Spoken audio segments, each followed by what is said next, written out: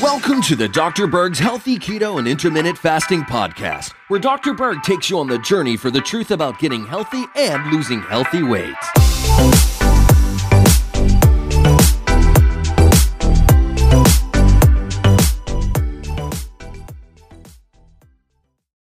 Hi guys, it's me again. In this video, we're going to talk about why most dieters only lose water weight. They don't tap into their fat reserve.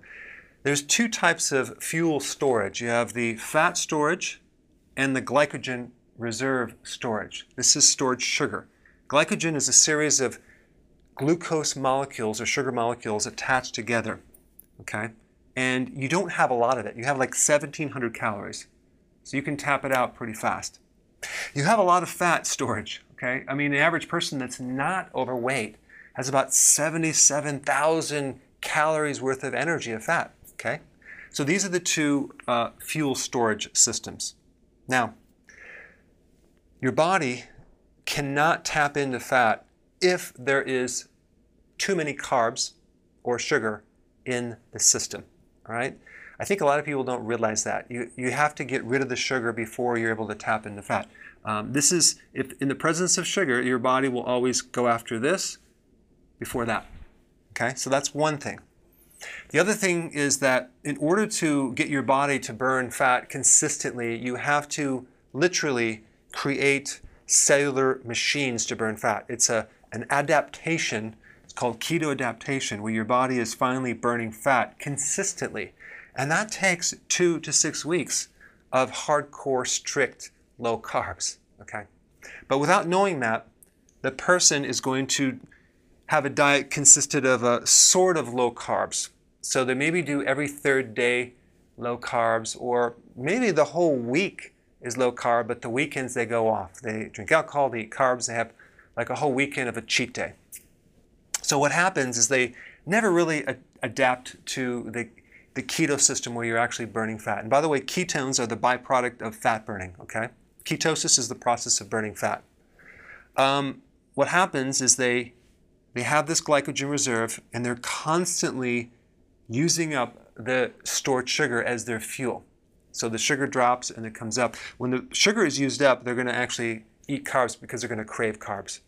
Why? Because they're not able to tap into fat. But they're eating healthy carbs.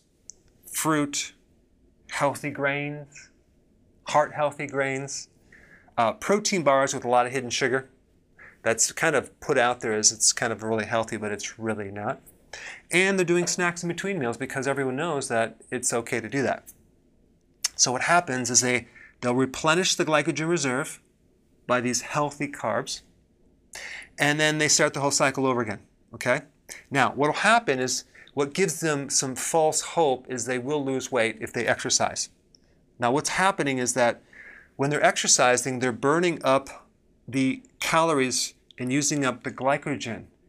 And for every gram of glycogen, there's 2 grams of water that is bonded together.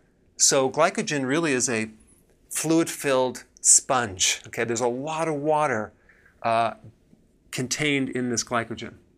An average person easily is carrying around at least 11 pounds of water, okay? So they'll burn up this reserve, and what's going to happen is they're going to dump a lot of water.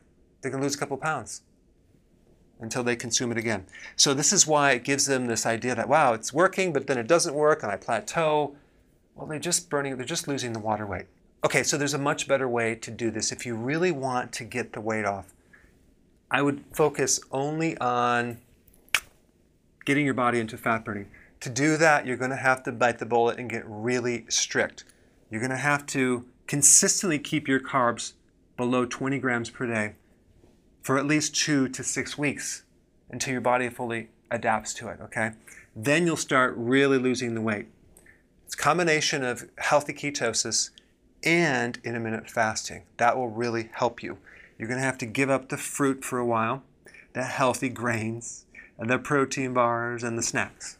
But you'll burn fat and you'll see results, because this over here is very frustrating. Not only is it frustrating to plateau, but there's a lot of other problems that come with this.